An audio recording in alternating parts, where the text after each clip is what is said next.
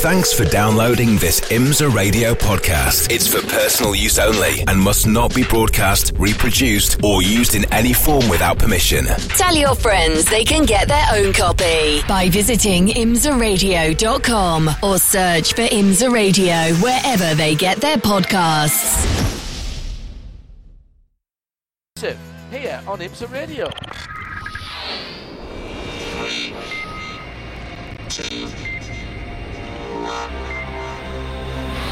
The WeatherTech Sports Car Championship on IMSA Radio. And this weekend, it is the GT cars that take centre stage. 20 entries. Shea Adam is in the pit lane, and it's hot. It's very hot indeed. 93 degrees on the track, 91 in the air. So just perfect for an originally Florida girl like Shea Adam. Hello, Shea. Hey, John. It feels quite nice out here, actually. I was just talking with Johnny Knotts, the lead pit lane official, about how it's not as hot as we expected, and it varies depending on where you are on the pit lane. Now, because this is GT only, we've got a bit more space between each car. If you have a sister car, you are still inhibited by the other car, i.e. the two pit boxes are next to each other, but everyone else with a bit of a gap. So all the way back down the pit lane means that you've got some room to play, in essence, a clean in and a clean out for these single car teams. Further back down the pit lane, though, John, it's very stuffy. There's less of a breeze as opposed to where I'm standing right now, which hopefully you can hear in the background, all the cars rolling out onto the racetrack, right towards pit out. Very nice breeze. And just on the other side of the big red barn toward the starter stand, it feels, dare I say it, almost pleasant, but it is still warm. And with 19 race cars taking to the track with 3.27 miles, it could get a little bit trafficy out there, dare I even say. Right, for those that weren't with us on Wednesday for Midweek Motorsport, 5 GTD pros and 15 GTDs on the entry list. Let's first of all just talk through the entry list of what we were expecting to have, Shea. 14 GTD because Andretti Autosport has not come with their Aston Martin for the second race in a row. Their pit box is not there, and as a matter of fact, it's actually changed the layout of the pit lane for the Michelin Pilot Challenge. We've got 2 of the TCR teams that have swapped places, and I'll get to that later when we do get to that point. But we do have 14 cars entered for that category. The only Aston Martins being that of Heart of Racing. Leading the championship is the Vassar Sullivan Lexus. That would be the number 14 for GTD Pro. The championship leaders in GTD are Paul Miller Racing with their BMW. And we've got a very fair share of other race cars looking to try and get wins, including that one, which just rumbles by. That would be Windward Racing. Last year, they won this race. They now have the worst pit box on the pit lane as far as GTD is concerned because they are the furthest down in the championship points. So they're trying to set things right this weekend, John. Hello to everybody at the circuit listening in, and thank you to all of our technicians in Charlotte, at the track itself, and indeed at our main control room in London, England, where Tim Gray is pushing the buttons tonight. Thanks to Keith and the rest of the team in Charlotte at NASCAR Productions for getting us not only around the world but around the track as well. Jeremy Shaw is the third voice that you'll hear this weekend in California, so so 3 voices on 3 different time zones, and we've managed to pull it all together. That means good afternoon, I suppose it still is to you, Jeremy. It is indeed, John. Yes, hello everybody. Great to be here. Would have been even better to be at VIR, but it would be better to be here. Yes, I see what you mean. Yeah, better, exactly. Yeah, but look, what a wonderful place to come motor racing. Heaven on earth is what Paul Newman described this place as many years ago. The late Paul Newman, boy, we miss him. It's a glorious racetrack. It's a real challenge for the teams and the drivers, and of course the engineers, because we've got some pretty long straights here. We've got a significant amount of elevation change as well, and a whole variety of corners. So it's a really fun track. It's going to provide a tremendous race on Sunday. This is the 10th time we've had the GT cars only here at VIR. The first year of it was United Sports Car Championship then, wasn't it, in 2014. The PC cars were here as well, but since from 15 onwards, it's been only the GT cars. Now, I think it's a popular event. for teams, drivers, and the fans here as well, I believe. And I think it's right as well that the GTs, which have given us so much great racing down the years, whether it was the GT Le Mans cars or now the GTDs and the GTD Pros, get to have centre stage. We've seen these events in the past provide us with tremendous racing, and we get to focus in on what's going on. And Jeremy, as it is right now, we're into the clutch part of the season in terms of the points and the championship. How does it stand? Yeah, we are nitty-gritty time now. Just you're here, Indianapolis, and then Petit Le Mans to go this season. So it's all to play for. And for the GTDs and GTD Pros, 11 races this season, which is one more than we've had in the past. In the GTD Pro, Jack Hawkins and Ben Barnicat, they've been chalking up those podium positions, all except one race where they finished fourth. Okay, there's only 5 cars in GTD Pro this season, but they've had a really, really good, consistent season in that Vasser Sullivan Lexus car number 14. They got a pretty handy lead of 169 points over the Corvette of Antonio Garcia in GTD Pro. Same in the Teams Championship as well, and same in the Manufacturers Championship for GTD Pro as well.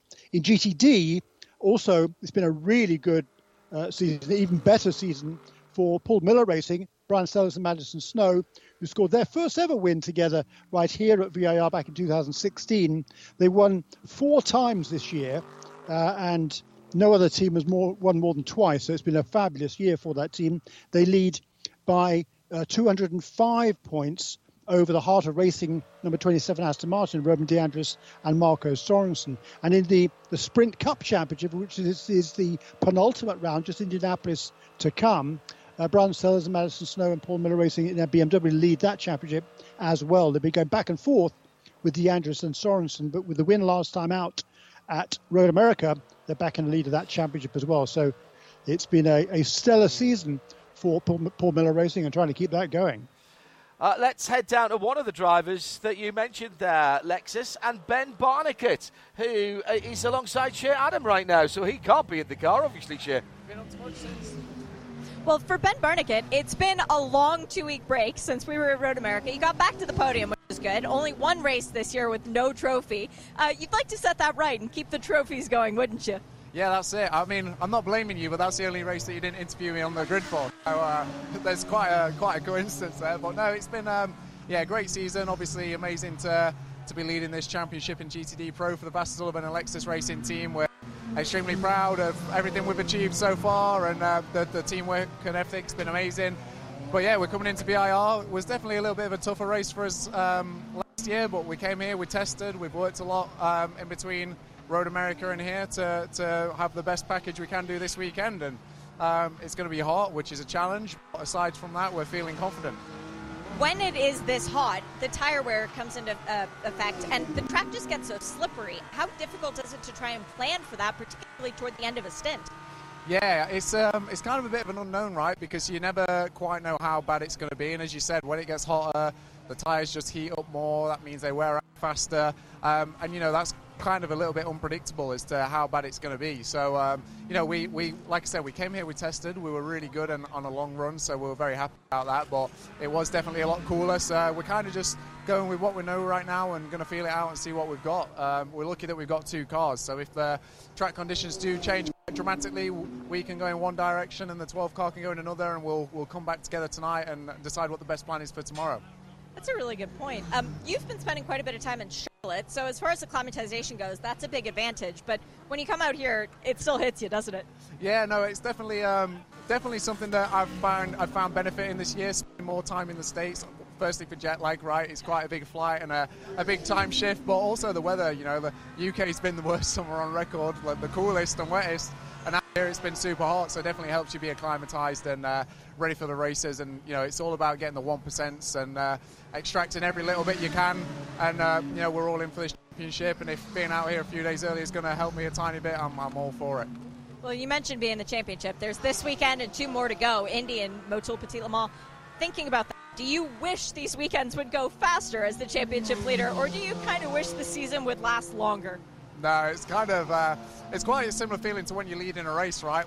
When you're out in the lead and you're you're having a good race, you kind of just want it to be over as quick as it can, and it feels quite similar right now. So if there were 3 races back to back, I'd be all for that. You know, we're all firing on great form right now, and just be nice if we could go out and execute. But you know, a bit of time's always good. It gives you time to work a bit harder and try and be even better. So use it to our advantage, although I would prefer it to not be here. Thanks, Ben. Good luck to you and the whole 14 Vassar Sullivan Lexus crew. Thanks, Shay.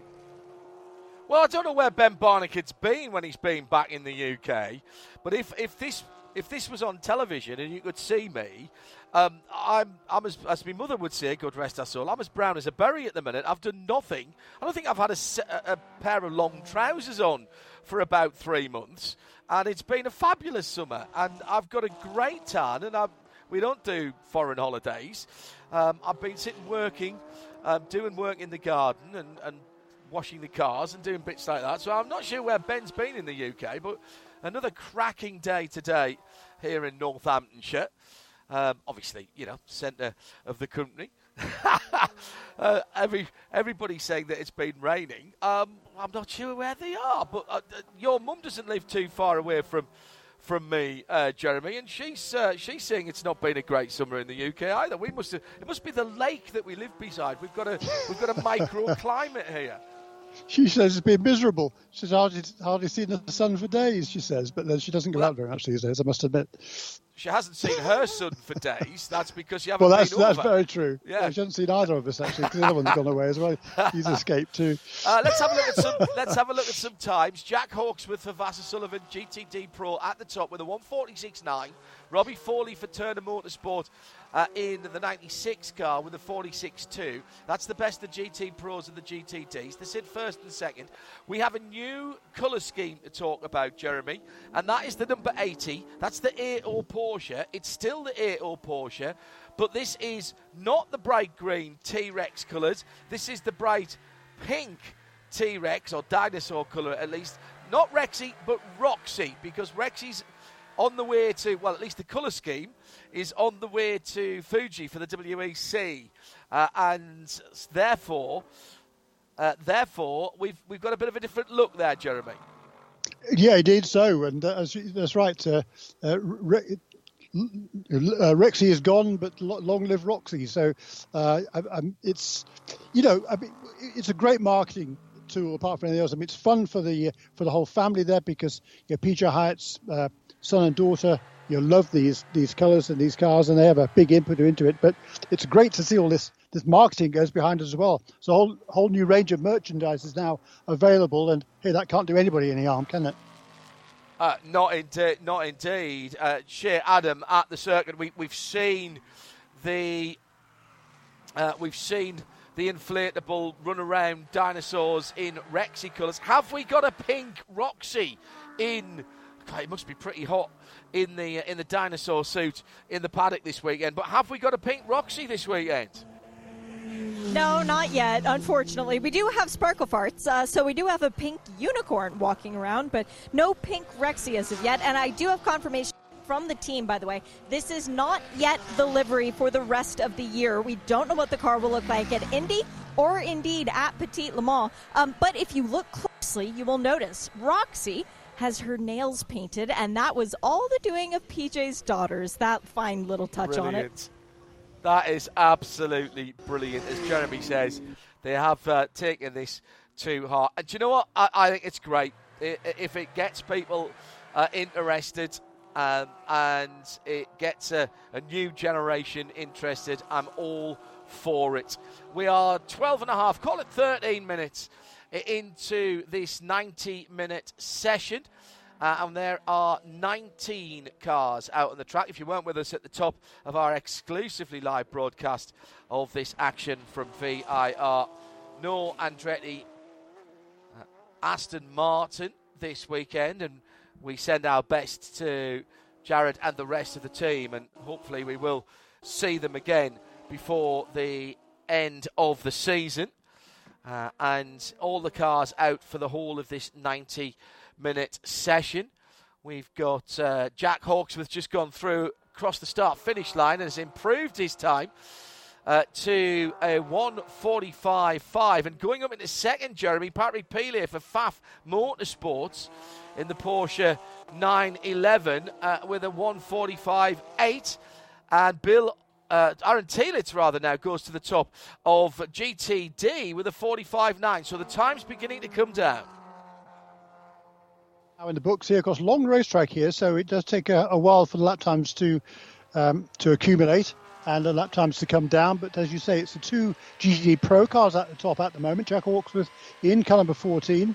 That lap time of a 1:45.548 compares to the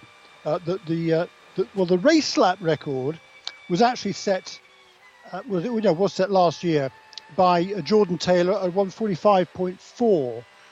So 1:45.5 now for Jack Hawksworth. Qualifying lap record was set last year. Actually, it was set. The fastest time in GTD was set the year before, when there was no GTD Pro, by Ross Gunn at a 1:43.356. So that's the kind of the time we're looking for ultimately when qualifying time comes around tomorrow.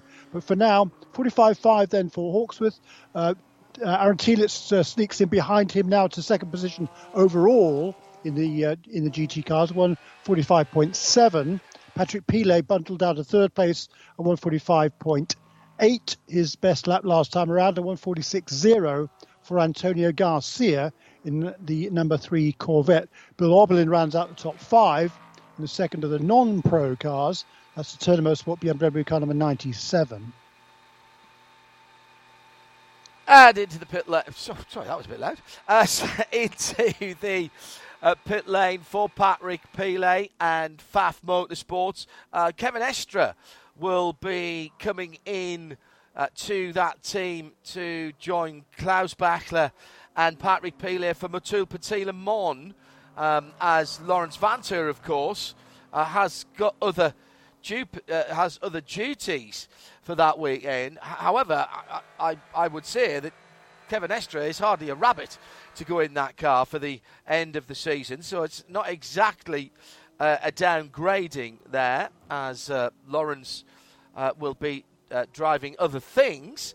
So another Frenchman to come in to join Patrick Pilet and Klaus Bachler for Motul Petit Le Mans in the Pfaff Porsche, the slightly less plaid Porsche than it has been in the early part of the season, but still proudly wearing its colours. And Jeremy, we've had a huge amount of news. Again, those of you that weren't with us on Wednesday on Midweek Motorsport, Shane and I were talking about this. In terms of Porsches particularly, so we get this flurry. We haven't got the GTP cars here, but clearly they're being left out this week because seems like all the GTP teams are starting to announce things. So we find out that the Project 56, the Garage 56 from Le Mans, has borne fruit, and Jenson Button is going to join his mate Mike Rockenfeller at JDC in the Porsche 963 at Petite. But I do feel this is a bit, I said it on Wednesday, this is a bit like one of those infomercials. But that's not all, because not only a world champion, but we've also got a double IndyCar champion and an Indianapolis, and the reigning Indianapolis 500 winner coming to join the Penske team as well at Petit Le Mans. Very cool, isn't it? Yeah, I mean, Joseph Newgarden and Scotty McLaughlin had a great time at Daytona when they drove a P2 car together with Tower Motorsport, and they've both been saying ever since then, they want to get back in this championship, and that's great news that Joseph Newgarden is going to be joining that Penske Motorsports team for Petit Le Mans. That's very, very exciting. No news yet about Scotty, I don't think, but it wouldn't surprise me to see him turning up somewhere along the line here fairly soon.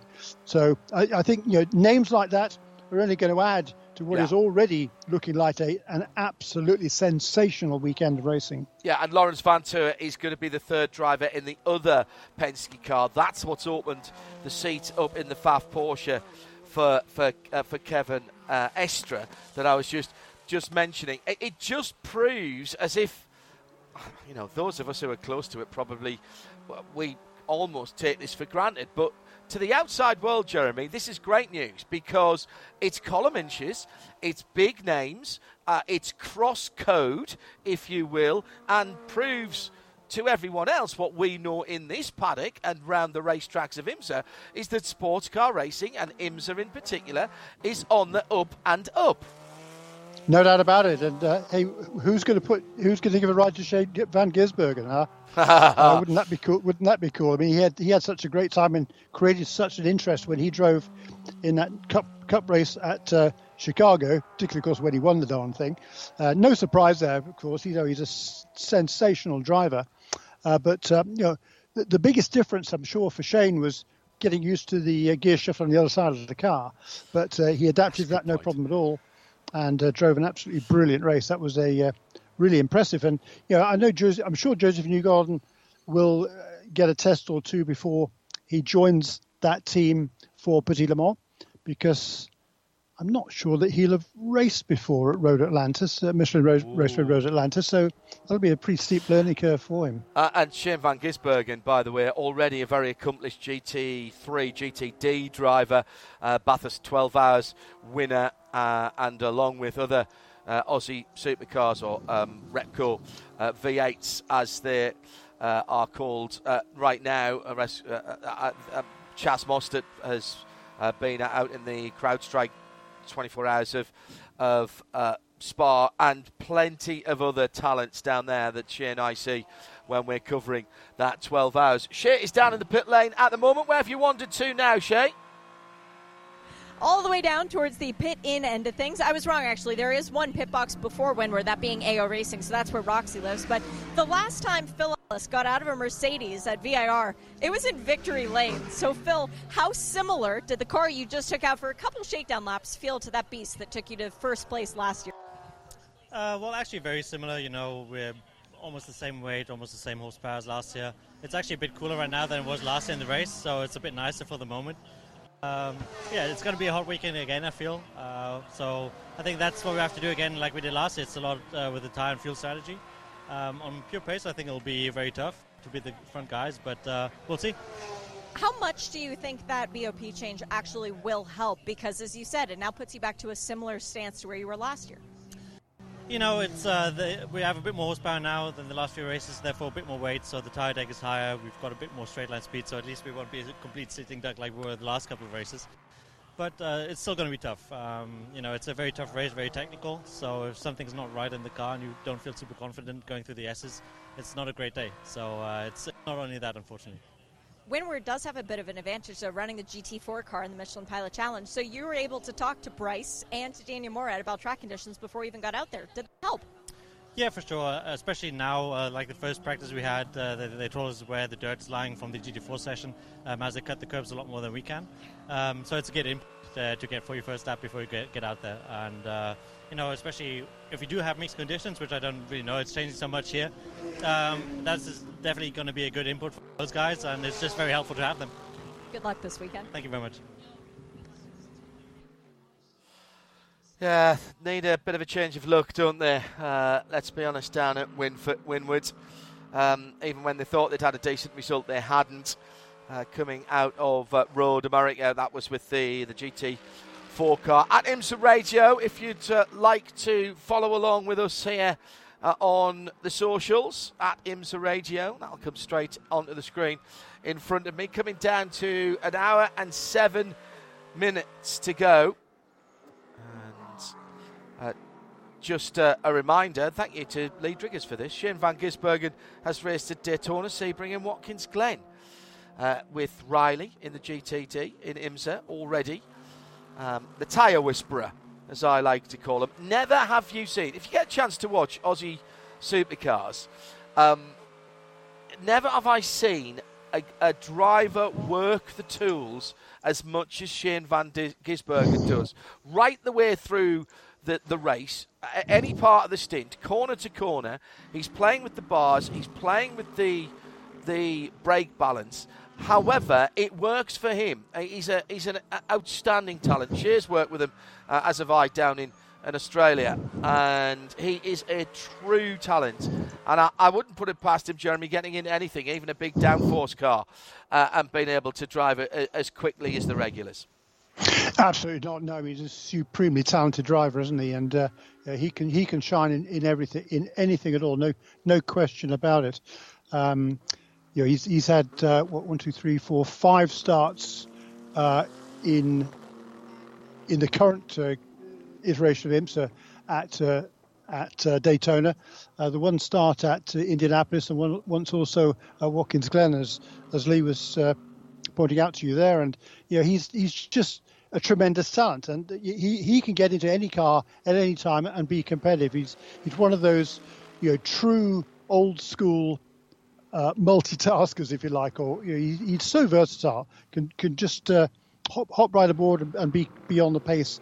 Even if it's a new track, new car, doesn't matter. He's that good, and it would be great to see him at Petit Le Mans as well. I'm sure he'll be angling towards that, particularly if his dream comes to fruition. He does race over here full time in the future in NASCAR. He's going to be that's going to keep him pretty busy, but if he's going to be over here pretty much full time, I know if he does have any free weekends, and certainly for Daytona, that would be on the cards for him very much to do the 24 hours again. Well, his replacement. By the way, you just talk about the Mercedes, by the way. Yeah. And that with that 15 extra kilos, it was already the heaviest GTD car. So it's the next heaviest is the Porsche. No, it isn't. The Lexus on 1345 kilograms, 1385 now with an extra 15 kilograms added to that car. But for the third race out of 4 events, it's got a slightly larger engine restrictor than before, so more horsepower again for that Mercedes. So I'd be surprised if it wasn't now back on a par with the others. It was kind of weird because there hadn't been that many major changes this year, but the Mercedes certainly seemed to have kind of fallen off the back of the pack a little bit. And obviously, just to finish off on SVG, he is expected to be named as a full-time NASCAR Cup driver next year. Will Brown has moved from Erebus to 888 to take over his seat, so he hasn't got a seat in supercars. That was when we were talking to him on Midweek Motorsport a couple of weeks ago. He was saying his main focus was making sure his replacement was settled in before he announced anything else, which was very honourable to a team that he's been with for quite a long time. So I agree with you, Jeremy. I think we are very much there's a big possibility that we might see him. Quicker lap 2 laps ago actually for Catherine Legg, moved up to 6th position and 3rd in class in the Gradient Racing Acura, 146.077, then came into pit, now has just gone back out again. Trent Hinman's just improved to only 8th position in the full class. That's 5th overall. If Kat could string, I'm just looking at her sector times actually, if Kat could string a lap together, that would be good enough for a better time than Aaron Teelitz has set. So that'd be very good. That NSX is good around here, and after a couple of hard working races for Gradient, they could be on for a result here, Jeremy, this weekend. The NSX is tidy around here. Yeah, they've shown some good pace lately, haven't they, with that car? And I think she loves this racetrack, and Sheena is just getting better and better with each race weekend. She gets more experience at this level of the sport.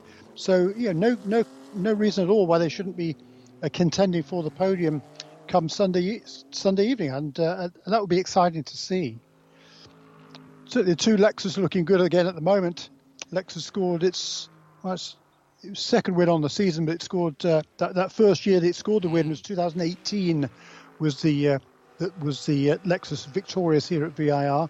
So haven't won here since then, but looking to get themselves back in the victory column again. And so it's been good so far with the Hawksworth fastest of all at 145.548. Aaron Teelitz 2nd position overall, best in non-pro, 145.776. So we heard Ben Barnicott telling us that they had 2 slightly different setups on these 2 Lexuses from the Vassar Sullivan team. Well, it doesn't seem too much to choose in terms of lap time at the moment, just 0.2 of a second, and both of them quicker than everybody else. It's Jeremy Shaw, who is alongside me, John Hindhaugh, in the Global Broadcast Centre. Shea Adam is in the pit lane. Track temperature is sitting at a toasty 35 Celsius, which is 95 Fahrenheit. Air temperature 32 Celsius, that's 90 Fahrenheit. And Jeremy just pointing out how close things are at the moment. And all the cars have been out, and all the cars... I'm just waiting, actually, for Kai van Berlo in the Kelly Moss number 91 and Alec Udell in the other Kelly Moss car to go out and do another lap, because then pretty much everybody would... There's a Corvette, the Corvette, and the Pfaff Motorsports Porsche are not into double figures yet, but everybody else is. But, Jeremy, it's ridiculously close, at least for the sharp end of the field. Well, yeah, I mean, with 17 of the 19 cars within 8.5 of 1 second and around a 3.25 mile track, that's pretty darn close. The only two cars not inside that at the moment are Alec Udell in the number 92 Kelly Moss with Riley Porsche, and the AO Porsche with PJ Hyatt at the wheel. So PJ's not the pro in that car. He's been at the wheel of that car through the 11 laps it's run so far, and he's only he's second and a half or so off the front running time. So it is really, really tight all the way through the field, and particularly the first two are a couple of tenths up, or Hawks with a couple of tenths up on Aaron Tielitz, but from Tielitz down to Iribe in 17th place in the Inception race of McLaren, that's 16 cars covered by 0.6 of a second. I'm nerding out a little bit right now, gentlemen, because at Pfaff Motorsport, they have a machine that is measuring the shock weight that's going on. They're changing the shocks on the, let me see, is that front or rear, and they've pulled them both off. This machine, which first allows them to apply pressure and tell them the weight of the actual spring on there, then they take the old one off, put the new one on, check the spring weight again, and then put the new one on. So I didn't see the number when they put the new one on. I did see what they're taking off. I'm not going to say that because I want them to still trust me and love me. But Pfaff is making a change. So I've never seen that before, because normally when teams make shock changes, they just pull one off and put a new one on that's already got the springs attached. But these shocks on the Porsches, well, they're fairly advanced. So this is quite a good way to do this. I'm very impressed. So they left the shock, or at least they put the same shock back on, but they changed the spring? Yes, and the way that they're checking it is a lever that squishes the shock down so that the spring is fully compressed, and that's measured by the by a sensor to say what the actual weight is, the amount of pressure that you can put on it at any given time. Ask them if they've gone harder or softer. You don't have to find out, whether it's a 175-pound spring or a 455-pound spring. But I'd be interested to know if they've gone harder or softer on that car. Thank you, Shea. That is interesting. This is the first time out for the IMSA WeatherTech Sports Car Championship this weekend. That was the Porsche that Shea was talking about, the Pfaff Porsche. And this is the Michelin GT Challenge at VIR. Free practice 1. We'll have all of the WeatherTech Sports Car Championship sessions live for you. Everyone can listen in on the audio. We'll click in the video when we get to qualifying, which is tomorrow for WeatherTech. And wherever you are in the world, whether you're in the US or further afield, you can watch that. No subs, no sign up. That's available via the live video tab on imsaradio.com or imsa.tv. And a plethora of support races this weekend, including our Saturday main, Saturday evening, which will be the Michelin Pilot Challenge. The Virginia is for racing lovers 2-hour race. And also, of course, we've got the evergreen and ever popular Idemitsu MX-5 Challenge just among the support races. And we'll have those races for you live and free in sound and vision. And Shea has just told me they did go softer. Very interesting. on that car. So does that mean it's a little bit more bumpy? Does that mean it's a little more slidey and they're trying to get a bit more mechanical grip out of that Porsche? Jeremy Shaw in the pit lane with 33 minutes gone, and so far a clean 33 minutes and some good running and some good data being collected by these teams, Jeremy. Yeah, absolutely right, John. And quite a few of them have been here testing over the last few weeks to get ready for this event.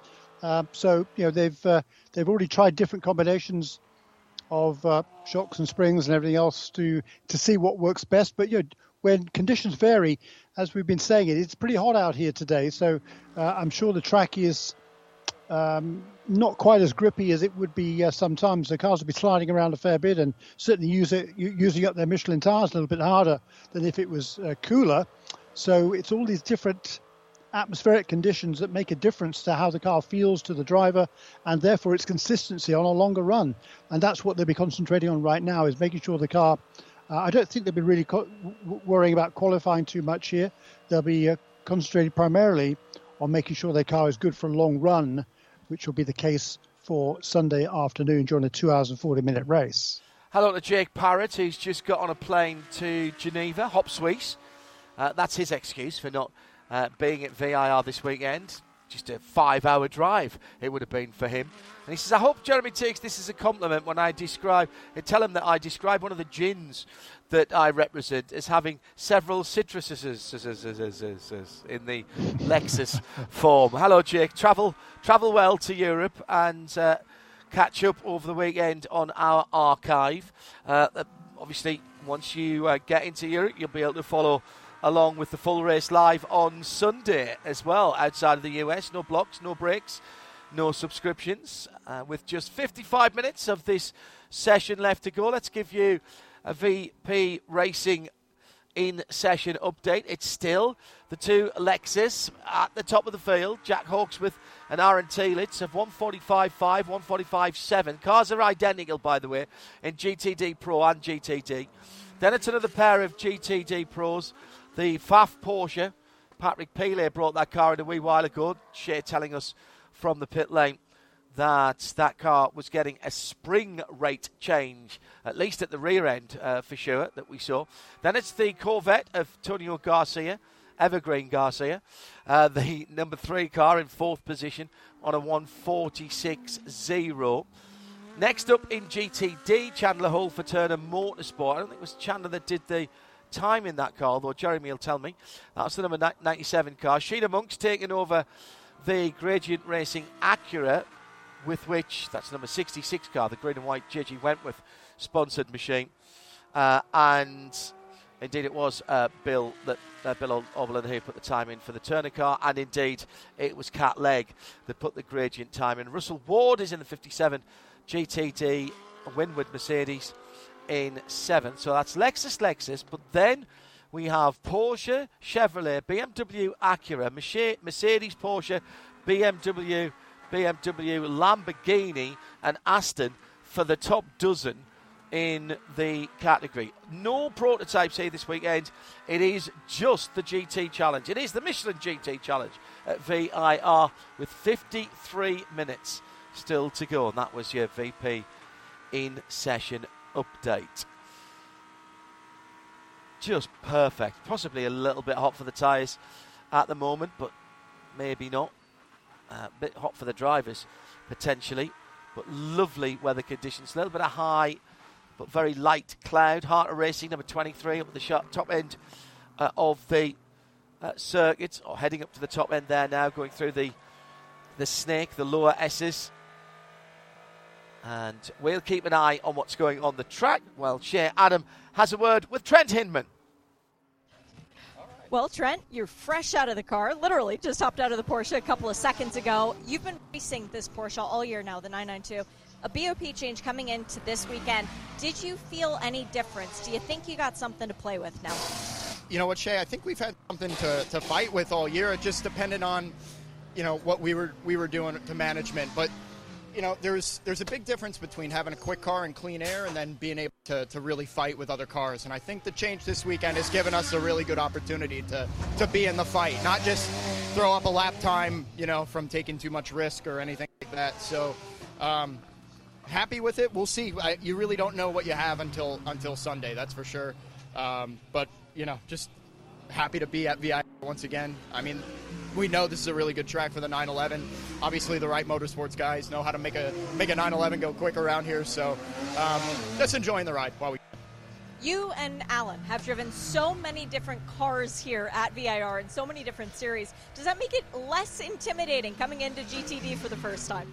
It all gives you a different perspective. So it's good because in a way you can go back through your notes from 3, 4, 5 years ago and say, hey, in this particular car on this day, this approach was working, or, just comparing your notes throughout the years. So it's certainly a benefit. I don't think it makes anything any more intimidating. We've driven cars around here that were quick in the past. We know what it feels like to have a good car around here and what you need to be successful here in the race. So all those notes, all that information is a benefit. We did have a bit of a break in between the last race and this one. I saw you were doing some racing of a boat variety. Tell us what you did to keep in shape. Yeah, so I apologize to everybody who had to look at that social media post and see me wearing a dang Speedo, but I've got no shame anymore with it. It's what you got to do in USLA competition. But really neat this year. Got into surf boat rowing, so a little bit different than flat water cruise shells, right? These boats are meant to be, pushed off the beach through the surf zone and, go out and row and then come back into the beach through the surf zone. So definitely a little bit more entertaining than flat water, but just really, really fun to compete with those boats. Really strong athletes. Get a lot of really, really strong athletes that show up to these races, and they push me to a new level, and everything that I do in that boat surprisingly translates really well to what we're doing here. So it's not every day you get the opportunity to drive the race car, but if I can at least get in the boat and A, get the physical benefit, but B, work the same, kind of mental models that you do in the race car, it's strikingly similar, and I enjoy it, so benefit. Already got one podium this year. Good luck, Trent, getting another one this weekend. Thanks, Shay. I appreciate it. That's Trent Hinman, the number 77 Volt Wright Motorsport Porsche. And obviously, Trent has some fans up at Charlotte, and that was just listening to his voice. Interesting. Wait till we get him on camera. Getting down to around about halfway through this one, the Volt number 77 circulating at the moment in the hands of Alan Brynjolfsson, the man behind that bright yellow car. Wright Motorsport running that machine just outside of Dallas, Texas, and not really where they are from. And the 77 machine just climbing up through the upper Essex at the moment before going through what's called South Bend and into where the oak tree was. We still call it the Oak Tree corner in memory. Down the long back straight now for Alan Brynjolfsson. Car looks an absolute picture as ever. Impressed so far that everybody's behaving themselves, Jeremy? Not saying a word, John. It's great, isn't it? I mean, nice night. People picking lots of laps in now. The most laps completed by anybody now is 20 by the number 57 Winwood Mercedes and Brendan Arieb in the Inception race in McLaren, and good job by him. It's actually Frederick Schandorf who was in early on to set that best time in that car, but that car's been really fast this year in GTD. They've had a bunch of good results, currently lying third in the championship. So in both championships, actually, the Sprint Cup as well as the overall championship. So it's been a really good season once again for Inception McLaren, and just chalking the laps up here to gain more experience with that car around this racetrack. First time they've been here. Just a beautiful circuit, really is. I'll never forget my first few laps around here. Never raced here, but got here for the last season of the American Le Mans Series, and it was a new racetrack that year, and got here, and Jason Holtzman, Jensen's dad, threw me the keys to a Porsche and threw me out in what was called the Vitesse program at that point, and said, "You've not been here before, you need to have a look round." You better go around 2 cars lengths between you and the other cars. Off you go.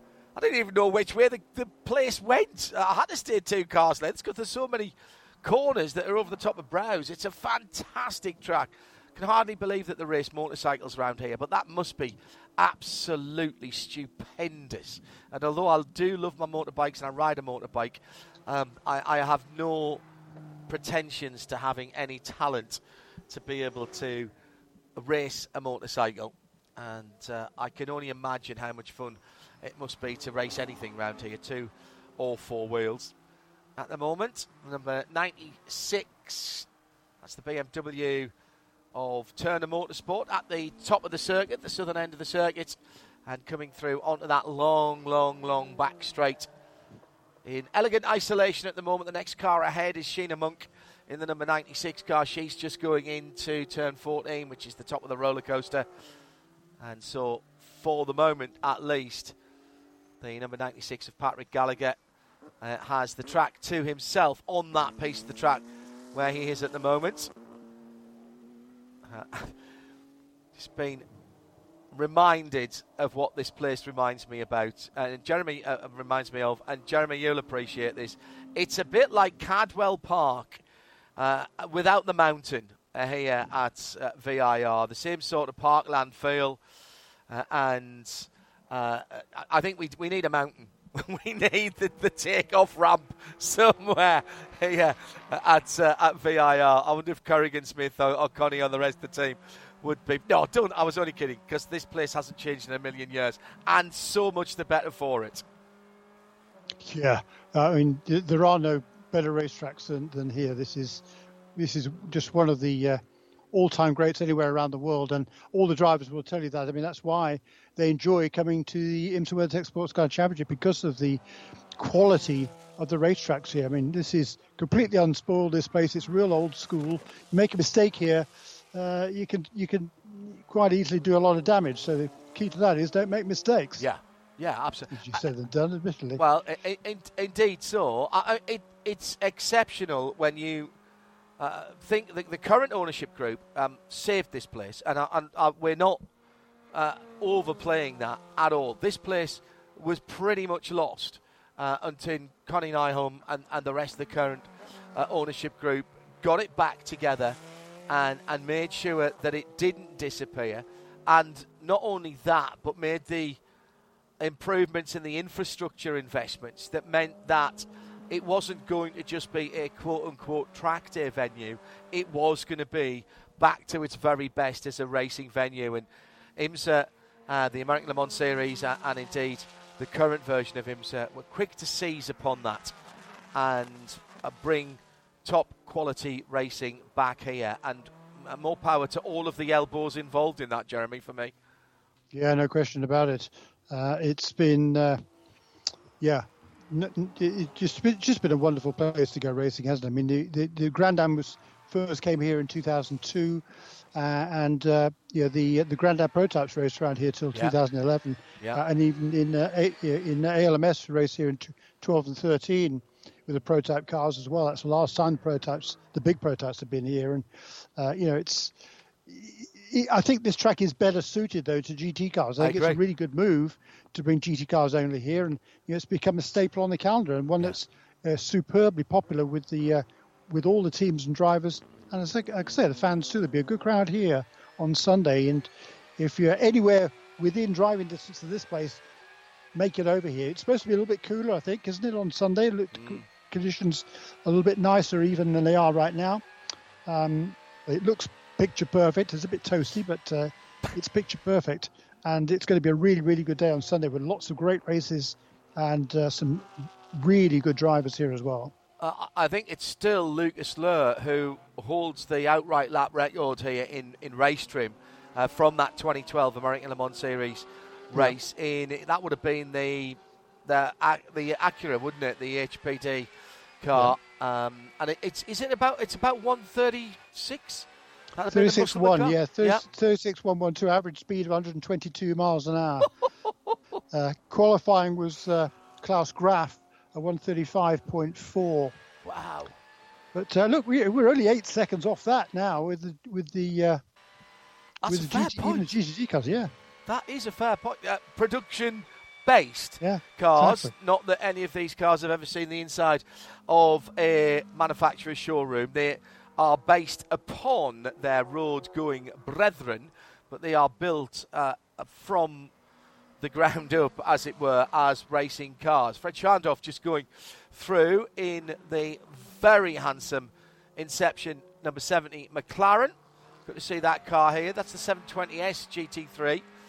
And that car in the red and dark grey, almost black, very reminiscent of the old F1 GTR, the Lark colours, the long tail car. If you remember that, there's certainly a little bit of that in the livery of this car. Up the first part of the uphill S is the Snake at the moment. That car's sitting in 17th position at the moment, around about 8/10 away from the best time that has been put in, and that's still the two Vassar Sullivan Lexus in respectively GTD Pro and GTD. I'll say this again, if you are just joining us, a reminder that the cars in terms of their BOP, those two Lexus are exactly the same specification and therefore have exactly the same performance potential, and there's 2/10 between them on the track. So it is purely the drivers that decide whether the cars have got the driver experience and quality that decides which class those cars goes into. Red number backgrounds for the pros, green number backgrounds for the GTDs. And another team that has 1 foot in each of those classes, the Heart of Racing. That's where Shea is at the moment with Ross Gunn. The man who is the record holder in qualifying in both GTD Pro and GTD. Ross, how badly do you want rain for qualifying tomorrow so both of those records stand? Yeah, to be honest, it would be nice. I mean, it's a nice thing to have the lap record around here. I've always liked this circuit. I came here for the first time in the GS class in 2019, and and I have that lap record as well. So, I've always got on well with this place. The Astons usually suit it really well as well. The fast-flowing nature of it is suiting the Vantage usually down to a T. Hopefully we can keep that record. We'll see how competitive we are as the weekend progresses, and wait and see. There is still the advantage that you guys have, that the championship leaders don't mind if you win the race, so long as second or third. So that's nice, knowing that you not only have your sister car, you in effect have a Lexus trying to help you out too. Yeah, I mean, they obviously have a very nice gap in the championship, so I've definitely noticed that they're not pushing as much for the wins. They're kind of collecting points at the moment.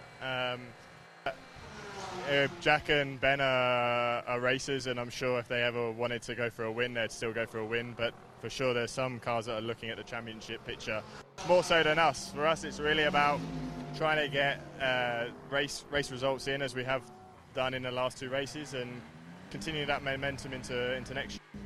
This chassis has never not started on pole or won the race, so you guys looking to continue that forward. What is it about VIR that seems to favor the Aston Martin, though?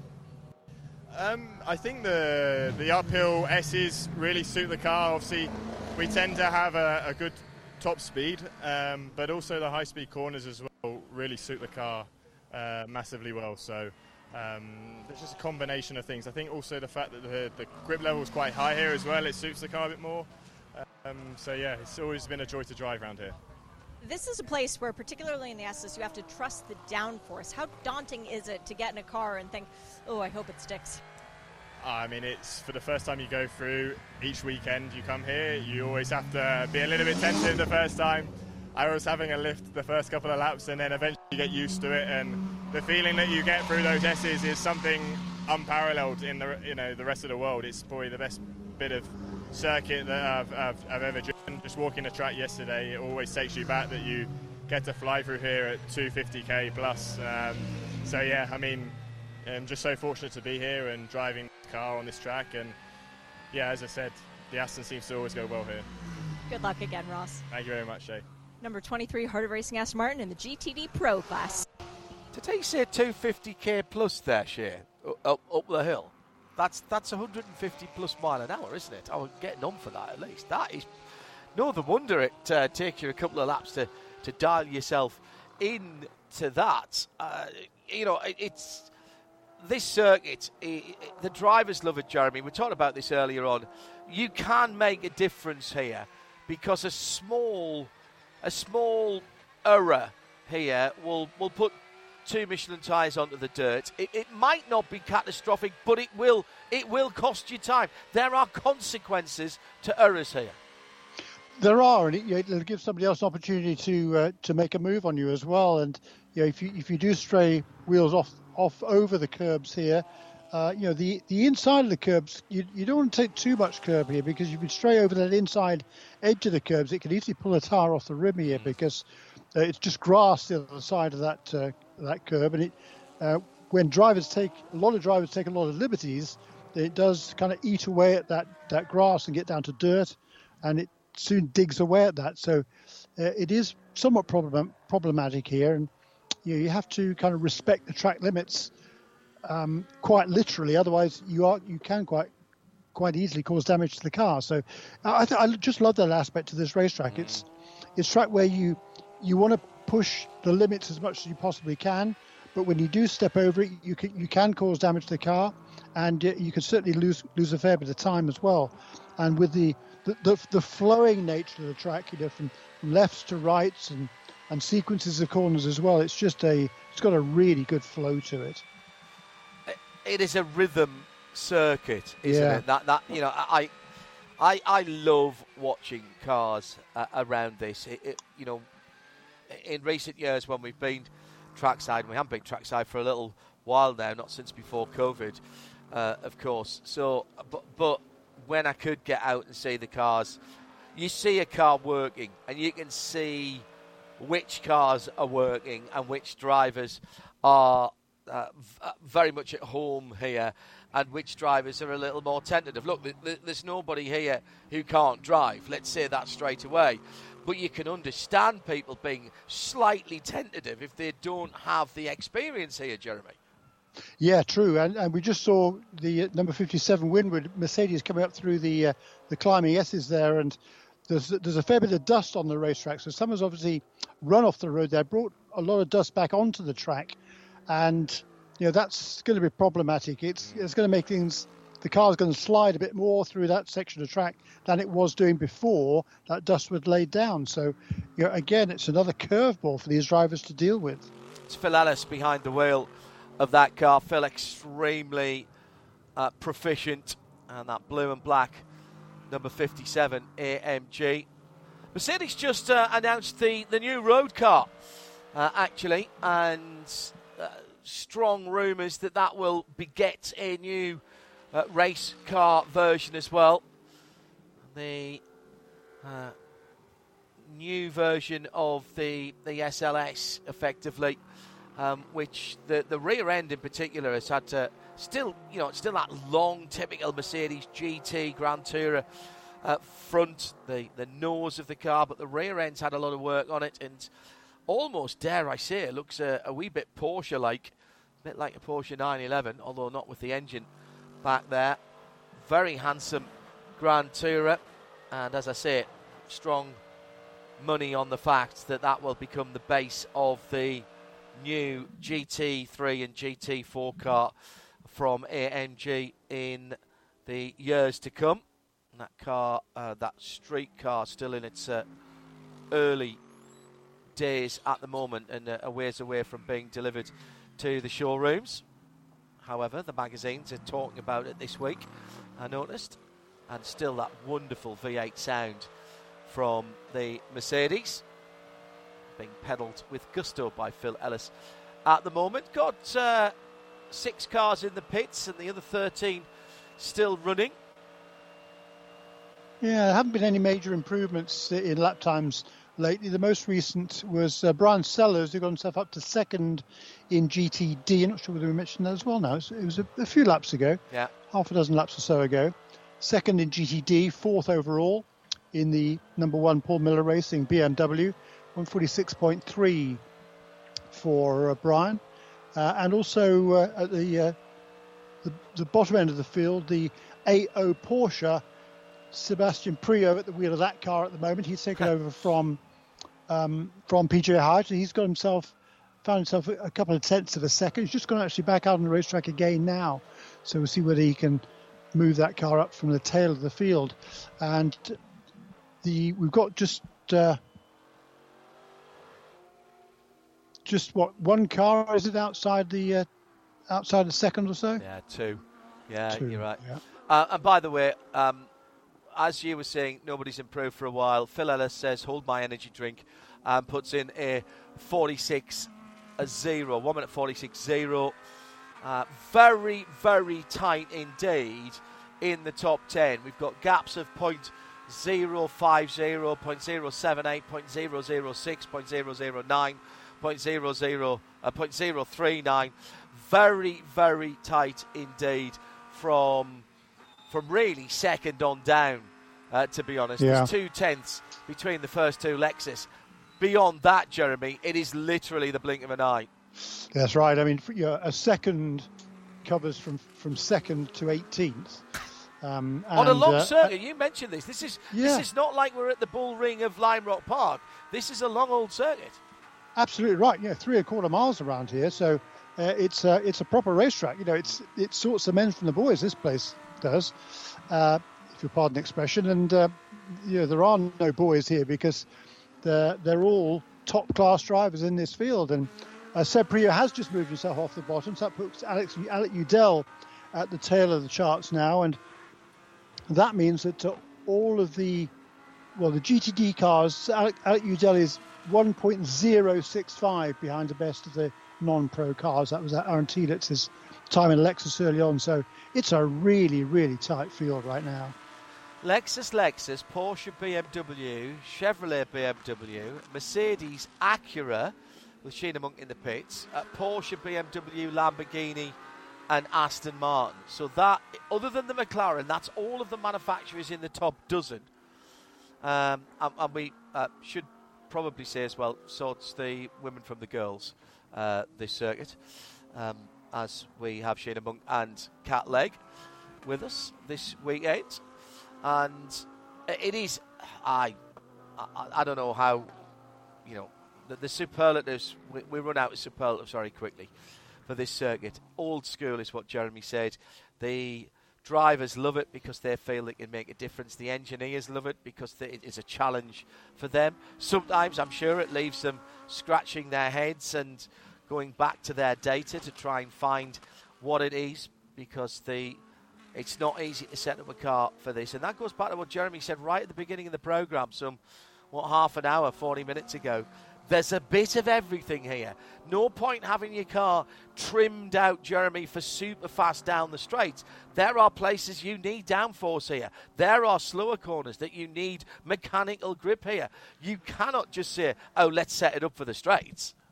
Very true, and that's why it is such a challenge for the engineers. I mean, the engineers love it as much as the drivers do. Totally. Or hate. Actually, they probably hate it as much as the drivers love it, because of all the compromises that you need in terms of setup here. I mean, the best places to make an overtaking move are into turn one, which is the end of the front start-finish straight, but that straight has at least 3 fairly major kinks in it as well, so that's not dead straight.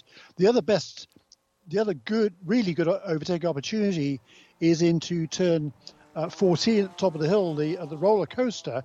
But again, that the straight away from Oak Tree all the way down to 14, from 12 to 14, there's 13 is a kink to the left right before the braking area, or as you're entering the braking area. Plus there's a few sort of little kinks on the straights as well. So it's just a great place. There's a bit of an off-road excursion there in turn one. Misha Goikberg in a Forte Racing, powered by US Electronics Lamborghini, John. That's the blackened green, very bright green car. Just ran on a wee bit through the horseshoe, through turn one, and he's got a little bit of grass, barely enough for a small llama to eat in the front of that. Definitely not cart horse-sized male inside that, but I suspect he'll be called in fairly quickly. He just turned that car's best lap on his last time around, 46.050, Misha. So I think just was a little bit caught out. That car twitched a little bit under braking there as for turn one, you can see the cloud of dust there that heralds his departure off the racing surface. I like Turner Motorsport, picking up, obviously listening to what you're saying, Jeremy. VIR separates the children from the adults. Thank you for digging us both out of that. The 96 BMW hasn't turned a huge amount of laps. 26, no, it's there, or thereabouts. There's nobody who's massively off other than Antonio Garcia and Corvette Racing, who've only done 18. Most of, in fact, all of the rest of the team are 20, rest of the grid are 20 and above. Shea Adam is watching something interesting down at Turner, which is why she mentioned something in my ear, and I went scrambling to see how many laps they've done. Shea, what's going on at Turner? I didn't say tacos, which would have been the appropriate thing to say for Turner Motorsport. No, stickers for Patrick Gallagher, which is a little bit surprising because, yes, we are going to have qualifying around this time tomorrow, but we don't know what the conditions will be like. It could be a good move, actually, to send Patrick out for mock quali. That was the sound of the Lamborghini coming back in. I'll tell you about that in just a second. But the left front Michelin off of the number 96 Turner Motorsport BMW, inside shoulder is wearing a little bit strange. So that is the issue with that car. They did just send Patrick out on these stickers. Okay, how many llamas can we feed?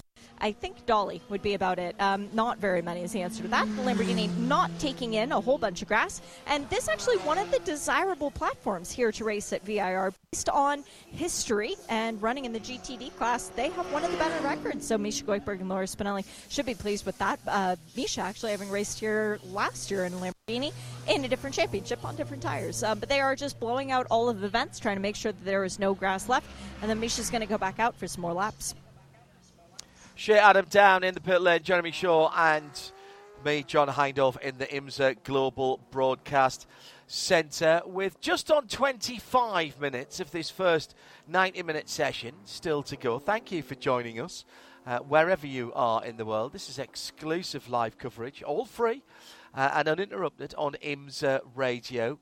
And good to have your company. Thank you for the tweets coming. How can I still call it tweets? I can't bring myself to say anything else, to be honest. At IMSA Radio remains our handle on that platform, whatever we decide to call it. Circulating at the moment, Brian Sellers, who celebrated a birthday last week, I think it was, from memory.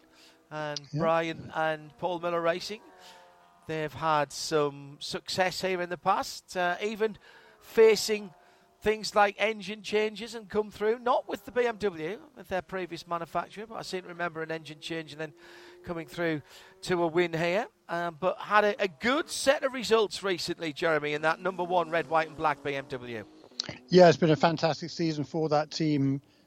Just 4 wins already, another podium finish as well, pole position last time out.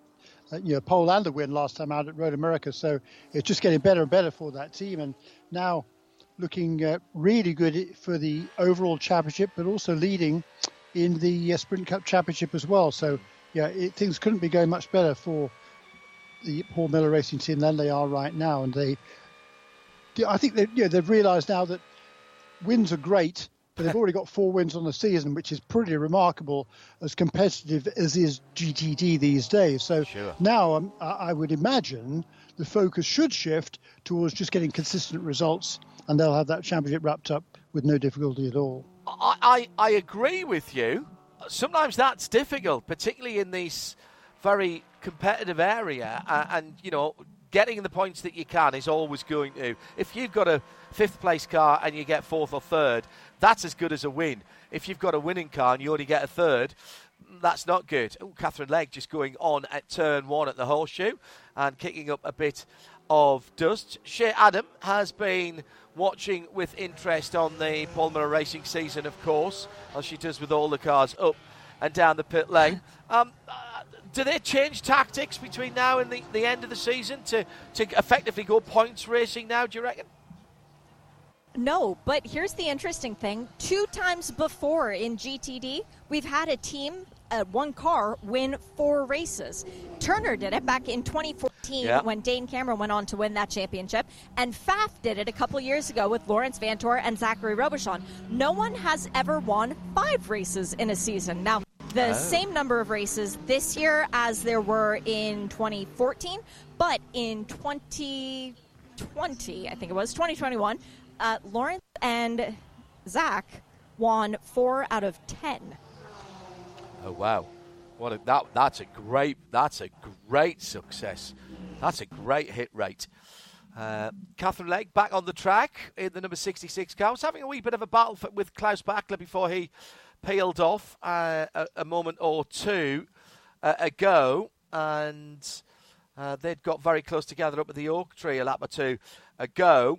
And then Catherine, as you might have heard me saying, just running long in that JG, went with green and white at number 66. Love that colour scheme in the car. It works really well on the Acura NSX.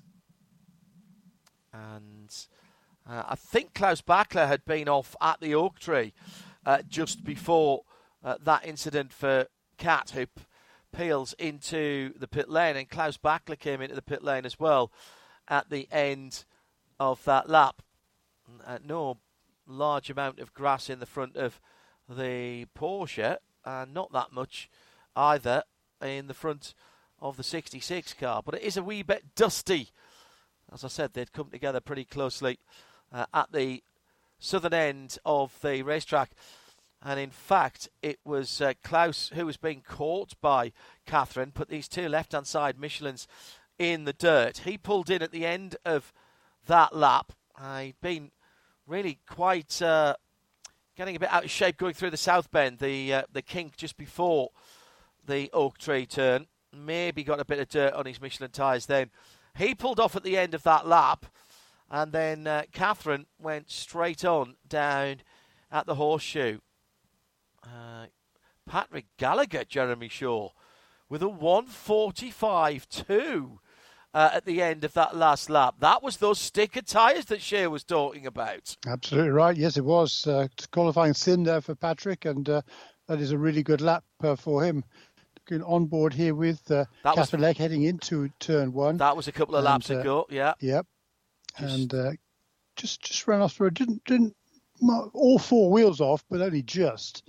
But it'll be shouldn't be too much grass in the grill for that one. Just dust on the tyres, I think. That was really heads-up driving from Catherine Legge, as you might expect from one of the more experienced drivers in up and down the pit lane. I think she just missed her braking point and knew she was in trouble. So instead of trying to turn, she kept the wheels straight and just kept braking, and the car I think she was all the way down to first there, and it was barely at walking pace as it dropped off the edge of the road to driver's left at the Horseshoe, and she ran, 10 yards, maybe not even that, on the dirt just to the left of the hard standing, the track surface, and she was back on again, no problem. And in fact, she's back out again now.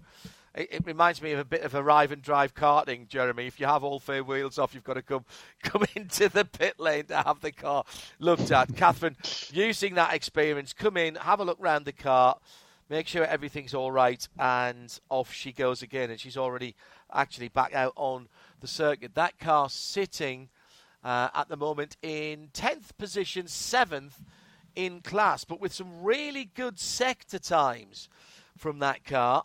And need to just sort of string that together. That'll be a bit higher up the standings at the moment. I dare say if I look through a few other of the sector of the cars, you'd probably say the same thing. Going side by side with the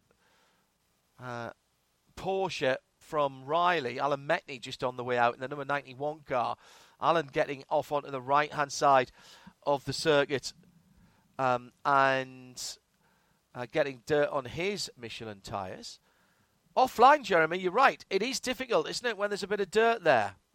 Yeah, it is indeed. And that braking area for turn one is really tricky because you're out on the outside edge of the racetrack there. There's a couple or three right-hand kinks leading into it, and you have to try and brake as late as you can, stay on the outside line there, but you don't turn in until much later in the phase of the corner. So what I'm saying is you're on the brakes there as the track is turning to the right. So if you carry too much speed before you hit the brakes the first time, chances are you're going to run out of road there. It's really, really tricky, particularly when you're right on the edge like you would be in qualifying if you do a qualifying sim there. But that time by calculation stage, down to 10th or actually 11th now because Frederick Schandorf has just jumped all the way up to 4th. There's a few drivers lately that have made big improvements. One, of course, being Patrick Gallagher to the very top. Russell Ward also moved himself up to 3rd position and see the Faf Porsche off the road again same place. At turn 12, 11 and 12. He was off the road at 11, really, wasn't he? Which leading into 12 was a double apex right-hander up there at the top end of the racetrack. But so Russell Ward improved it to 3rd position, and Frederick Schandorf now up to 4th. In the Inception McLaren, car number 70 at a 145.7. So 3 seconds, 3/10 of a second now between first and second. And that was just the back end of the Faf car, just getting away for Klaus as he was pushing very hard coming out of turn 10, that left hand. You can't call turn 10 a kink. It is a proper corner, the South Bend. And then there's a slightly right-hand approach to the first part of the Oak Tree, turn 11. And you're turning and braking, and just looked like the rear Michelins gave up a little bit on Klaus Bachler there, Jeremy. Yeah, that's right. And that car is currently 6th overall. But first time here again for Klaus Bachler. His teammate Patrick Pilet has been here several times in the past, won here twice in the past, each time with Nick Tandy in the old GTLM days. So he knows his way around here very well indeed. But Klaus, it's again another track he's got to learn, and it's not an easy place to learn because of all these complex situations going into each of the corners here. Turn 12 up there is similar to turn 1 in that you're right on the edge of the racetrack when you're on the brakes and turning at the same time. So it's very easy to make a mistake up there, and that's what we're going to see quite a bit of as this weekend goes along. Just under 15 minutes to go. And so Patrick Gallagher putting the Turner Motorsport BMW at the top. So it's a GTD car, underlining what we were saying earlier on, that there's no performance potential, no performance differential, should I say, between the two categories here.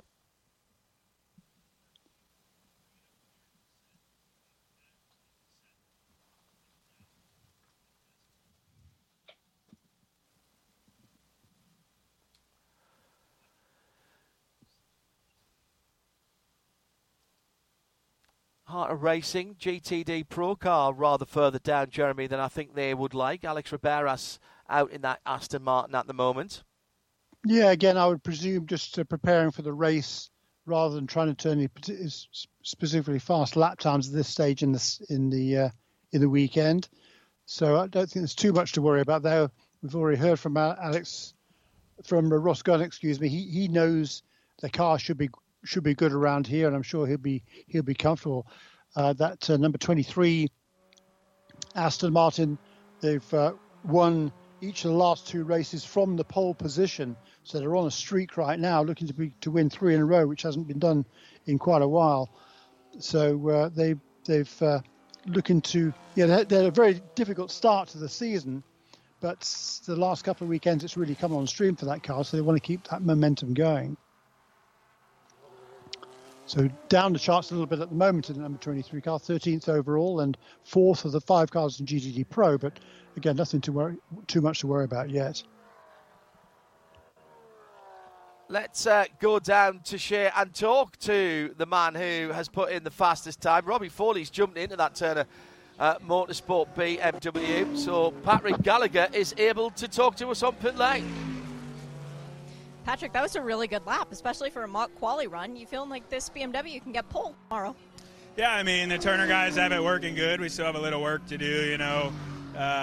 Qualifying's always quicker than these practice sessions, but the Turner guys have done a great job, and they got this car working good. And we'll keep rubbing on it, and hopefully we progress with everyone else and have a shot at pole. I mean, these guys are so good here. You know, you really got to put it all together, but got a good group behind me, and we'll see if we can get the Turner Motorsports Bellhaven Investments car up front tomorrow. I was told to ask you, when you come onto the pit lane speed limiter, is that when you start thinking the excuses of why you couldn't have gone faster? No, it's much earlier. This weekend, of course, just doing single duty, not driving in the other series. How much does it change your approach on the weekend when you just have one job and one focus and one win? Yeah, I mean, I'm full-time in this Turner car, so this is like home now, right? And it's a lot easier than just filling in for one race and getting the car. You know, this car's how we want it and how we use it. You fill in at the last minute, and, you know, the teams do what they can, but it's not your car and your seat and all that stuff. So as far as focusing through the day and whatnot, I mean, it's just a race car. And, you know, I would say it not being the one that you're in all the time is the biggest thing, just the creature comforts of everything. You've driven this car now all year long. Come into VIR, you've driven a lot of other cars that, well, let's face it, are a lot slower. So what's it like to be around this place in a GT3? Yeah, I love this place. I mean, I just live 2 hours down the road now. And, I mean, it's like a state park, and you're just ripping through the uphill S's, and it is so awesome. The folks here at VIR do such a great job, and I love this place. I love it even more in this Turner Motorsports GT3 car. Turner Motorsports knows how to win at VIR. Good luck this weekend. Yeah, thank you, Shay. Yeah, very, very good run from Pat Gallagher. It looks like Catherine Legg is starting to lean on it as well. Another little dusty moment for the Acura number 66, but she kept her foot in, and she's coming back to the pit lane again. That'll just be precautionary, I think, there. But that car's got a bit of pace this weekend. Yes, but that's twice she'd been off the road in the last, 15 minutes or so. This time it was at turn 4. The left-hander, it was the right-hander at turn 1. She was off the road just not long ago. So I think I don't think she could be particularly happy with what that car is, how that car is performing for her at this stage in the session. She was up towards the sharp end early on. She was in the top 3 or 4 in GTD. Slipped down a little bit, and it's been a while, I think, since she's turned a really representative lap. If they're just having a bit of a mess around with the settings. Yeah, just trying a couple of things, perhaps. Yeah, good point. Could be. And the other thing, of course, that we don't know, although Shea can wander down or up and ask, is how many sets of tyres they've thrown at that car. Because tyres, Shea, and we haven't mentioned this at all so far, tyres are not an infinite resource on IMSA weekends. What's the regs this weekend for WeatherTech? 7 for each class. So it's not like they should run out of tires or be worried about it, but it's quite warm here. So we will be using these Michelin. Yeah, and I wonder how many you use now. This is only the first FP sessions. It might be interesting to find out from a couple of the teams how many they've used. We know that the 96 car strapped a set of stickers on for Patrick Gallagher to turn that fastest lap. And that was interesting because that was pretty much, Jeremy, at qualifying time tomorrow. We'll have that in sound and vision for those of you not at the track, whether you're in the US or further afield. I think that's a really smart move once again by Turner to give Patrick that new set of Michelin tyres to say, right, go out, see what it feels like, and he delivered. He did. I think he's going to have to, as he said himself, he's going to have to find more time tomorrow if he's going to have the pole position. I think 45.2. I don't think he's going to be good enough for the pole position tomorrow. It's best by better than anybody else by 0.3 of a second in this first practice session, but I think times are going to be a good bit quicker than that when we get down to qualifying tomorrow afternoon. But still, as you say, as hot as it is, first session out, he sounded pretty content with the progress that team is making. For Patrick and Robbie Foley, they've had just the one podium finish this season. They've had a 4th position to go along with it. those are the only 2 top 5s they've had this year, which is unusual for that team. They'd be currently languishing 7th in the points table, with the other BMW, Paul Miller Racing, way out in front. So they're keen to get some really good, strong results to finish off this season. Just off the road there. Yes, just a little whoopsie for, again, at the top end of the circuit, Brendan Arieb. That number 70 Inception McLaren, which we were seeing was a bit off the pace. And also, again, Catherine Legg off the circuit. And as I'm seeing, no, it's Sheena Monk who's just got back into that car. It would not be unusual for Gradient to be running all tyres all the way through this session. They do like to get the car balanced up on well-used tyres, and they perhaps still have a little work to do on that quarter, if that's the case for that. But just going back to Brendan Arieb, it isn't that long ago, I seem to feel, although probably 25 minutes now, since we were saying, well, that McLaren's not where it should be. Well, it's up to 4th overall and 3rd in its class at the moment, as Sheena just again getting a bit of understeer coming through into the first part of Oak Tree at turn 11, and then as the front bites, the back end breaking away, and that's a number of cars. The Pfaff Porsche's been doing the same thing around about that point, and that's braking and turning at the same place, Jeremy, and getting that fine line of balance there is clearly still providing a challenge for the suspension engineers and the techs up and down the pit lane. Yeah, just look at the onboard there from Sheena Monk's car. She slid off the road 11 and 12. That was her outlap, first of all, so she's not yet up to speed fully herself. The tyres probably, Catherine was out there just a few minutes ago, but she'd been off the road too, so tyres certainly not at their best yet. I think she just got a bit tried to carry a bit too much speed into that corner. Plus, she looked like she was on a bit of a slightly tighter line than you would otherwise run. But again, first time out, you don't want to be pushing the limits too hard. So I think it's just she just got on brakes a little bit too late. It's just a simple mistake, I think, from Sheena on that last lap around. This time looks a lot better through there. Yeah. But a bit conservative, I think, which is what she needs. Let's just get a couple of laps in. We've only got 5 minutes remaining in this session, so get herself up to speed, get into a rhythm. There's more dust at that uphill S's again. So somebody else has been off the road there too, I think, in the last few minutes. Yeah, and I think we could probably have Shea walk up and down the pit lane and ask who hasn't been off the circuit at some point. I'm impressed with Sheena. You mentioned Sheena earlier on, Sheena Monk. It was a big step up for her this year. Into this championship in the GT3 cars. I think she's taken it very sensibly, and she's clearly growing in confidence every time she turns laps in the car. Let's talk to her teammate, Catherine Legg, who has just got out the car after a couple of unusual off-track incidents for the British driver. Shea Adam is with Catherine now.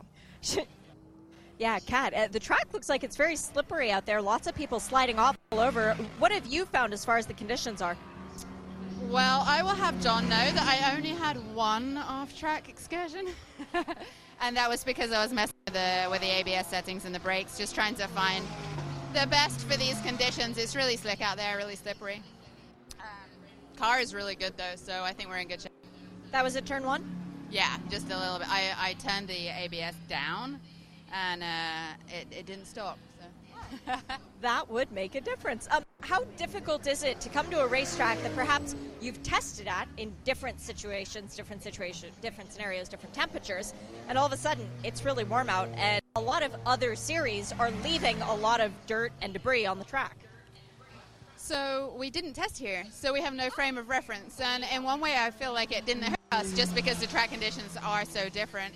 I do think, though, it will probably be more similar going through the weekend to how they tested here when all the other teams came here.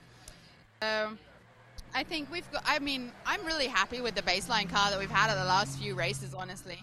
And it's just kind of working on it here and there. Like, at the moment, we're working on curb strikes and being a little bit more compliant over the slow speed curbs. But as far as up through the S's, the car feels really comfortable. Braking's normal good. apart from when I mess with it, obviously. So I think we're in a good place. Sheena's going out there now, and we're a life-old tires, so she's finding out how slippery it is out there and getting her some experience going sideways, and we'll be good. Yeah, this is the set of tires that you guys started on, so like you said, very well worn. But as far as this track goes, Sheena, she got on a podium last year in the Michelin Pilot Challenge, so that's got to be a confidence boost where she feels better about this weekend. Yeah, we came into this weekend and she told me how much she loved the track, and I think, a lot of people feel that way, right? And it is a great track, and so far she's doing really good. Her confidence is higher. We are getting better and better. Ooh. There's a fire in the pit lane, the number 79 WeatherTech Racing Mercedes. I'll run up there and check and make sure everyone's okay. Kat, thanks for the chat. Thanks, Shay. Yeah, that was Daniel Hunkadea who was bringing that car into the pit lane from the right front of the engine bay, was in flame, and as ever, everybody jumping to it in the pit lane. So the white, red and blue car. Now the car actually was sitting there. So was that a fan? That might have been a fuel issue. That was a fuel issue, maybe. That burst into flames very quickly from the right-hand side of the car. And we did have people there in the pit lane without any fireproof equipment on as well, which is a little worrying. So all down the right-hand side of the car, so not the driver's side. It's been dealt with very, very quickly indeed. Daniel Hunkadea out of the car. But that was a very scary moment in the pit lane as Shea was talking to Kat. Catherine, I apologise. I did think it was you that had gone off at turn 11 and 12 as well, but you may have handed the car over by that point. And then, so Sheena must have gone off 2 laps in a row at the same place. Sorry, turn 4. It was turn 4 that Kat went off when she was pushing really hard. She'll not count that as an off, though, in fairness, because she was just using all of the runoff. That's why she probably didn't count that as an off. So I apologise anyway, Ms. Legg. Shea Adam is examining the number 79 AMG. That was a nasty one, Shea, whilst you were talking to Kat. But as ever, everyone pitched in the pit lane. I can't see the right-hand side of the car. What does it look like? Not great. The windshield is actually a bit singed as well. I can see through from where they hit it with the fire bottle. The right side of the car is very much dark, dusty. It's got the fire suppressant all over it. There is a bit of flame mark actually around the wheel well. They've just taken the rear hatch off, give some more air to the area. But it looks like all the crew members are okay. There's nobody around holding any ice or anything, and Danny's actually out of the car. So that's the good news. Joel has now hopped over the wall to take a look at it, too. Big damage to the right side of the car there, John, particularly around the rear. I don't know whether it was a fuel fire or a hot brake fire, but we'll get the word from that from Shea in a moment or two. The checkered flag has come out. Daniel Hunkadea is over the wall with his kit off. He's taking a soft drink at the moment, and the car will need a good clean up. The fire suppressant powder gets everywhere, but it was absolutely needed there. They're looking in the engine bay now as well. The passenger side, the right hand side door has been opened, and there is evidence of flame damage on the front windscreen, on the front screen, should I say. Shea, let's have a quick word with you before we do some times here, and there have been a couple of late improvements. I just texted with Danny Junkadea. He said he was already getting out of the car before the fire began because he was supposed to switch over to Jules Gagnon. So that's the good news. He was unbuckled and ready to get out, but he said it started as soon as he got into the pit box. Nothing before then. He was already part of the way out of the car. Well, that was in some ways very good luck for him. A proper fire, that one. Haven't seen something like that for quite a long time.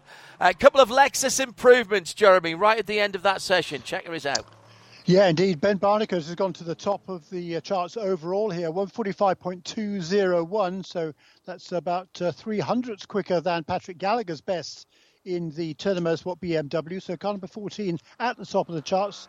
Up into second position in GTD is his teammate Aaron Tielitz, also improved right before the checkered flag came out. 145.394 for him. So it moves him back up to second position in GTD behind Patrick Gallagher and just ahead of Phil Ellis, who just improved a lap or two before that in the Windward Racing Mercedes, car 57 at turn 145.422. So several changes there right at the end of the session. Let's give you the rest of the rundown. So Lexus, number 14, on the top. That's the GTD Pro car, 145.2, as we've just mentioned. Turner Motorsports BMW second, the 96 car, 145.2 as well. Third of a tenth between those two. Then it's GTDs in third and fourth. The second of the Lexus and the Mercedes of Windward Racing with that Phil Ellis lap late on. The Inception Racing McLaren climbing up to fifth position, about two-thirds of the way through that session. Second best of the GTD Pros is down in sixth place, and this is the Pfaff Motorsport Porsche. Then it's Madison Snow and Paul Miller Racing's BMW in seventh. Eighth, Turner Motorsport BMW. Ninth, Chevy Corvette. And 10th is the Forte Racing Lamborghini. And everybody did... I think everybody did more than 30 laps. Yeah, so pretty good. Nasty moment right at the end there for the number 79. Daniel Hunkadea, WeatherTech Racing car. That car finishes in 14th position. Shea Adam was in the pit lane. Jeremy Shaw was alongside me, John Hindhoff. Don't go too far away from your from trackside if you are at VIR, or indeed if you are listening in around the world. We've got a bit of bonus coverage coming for you in a wee while, because it is Michelin Pilot Challenge qualifying next, and that's live here on IMSA Radio. This program is a Radio Show Limited production. For more, check imsaradio.com and subscribe to IMSA Radio wherever you get your podcasts.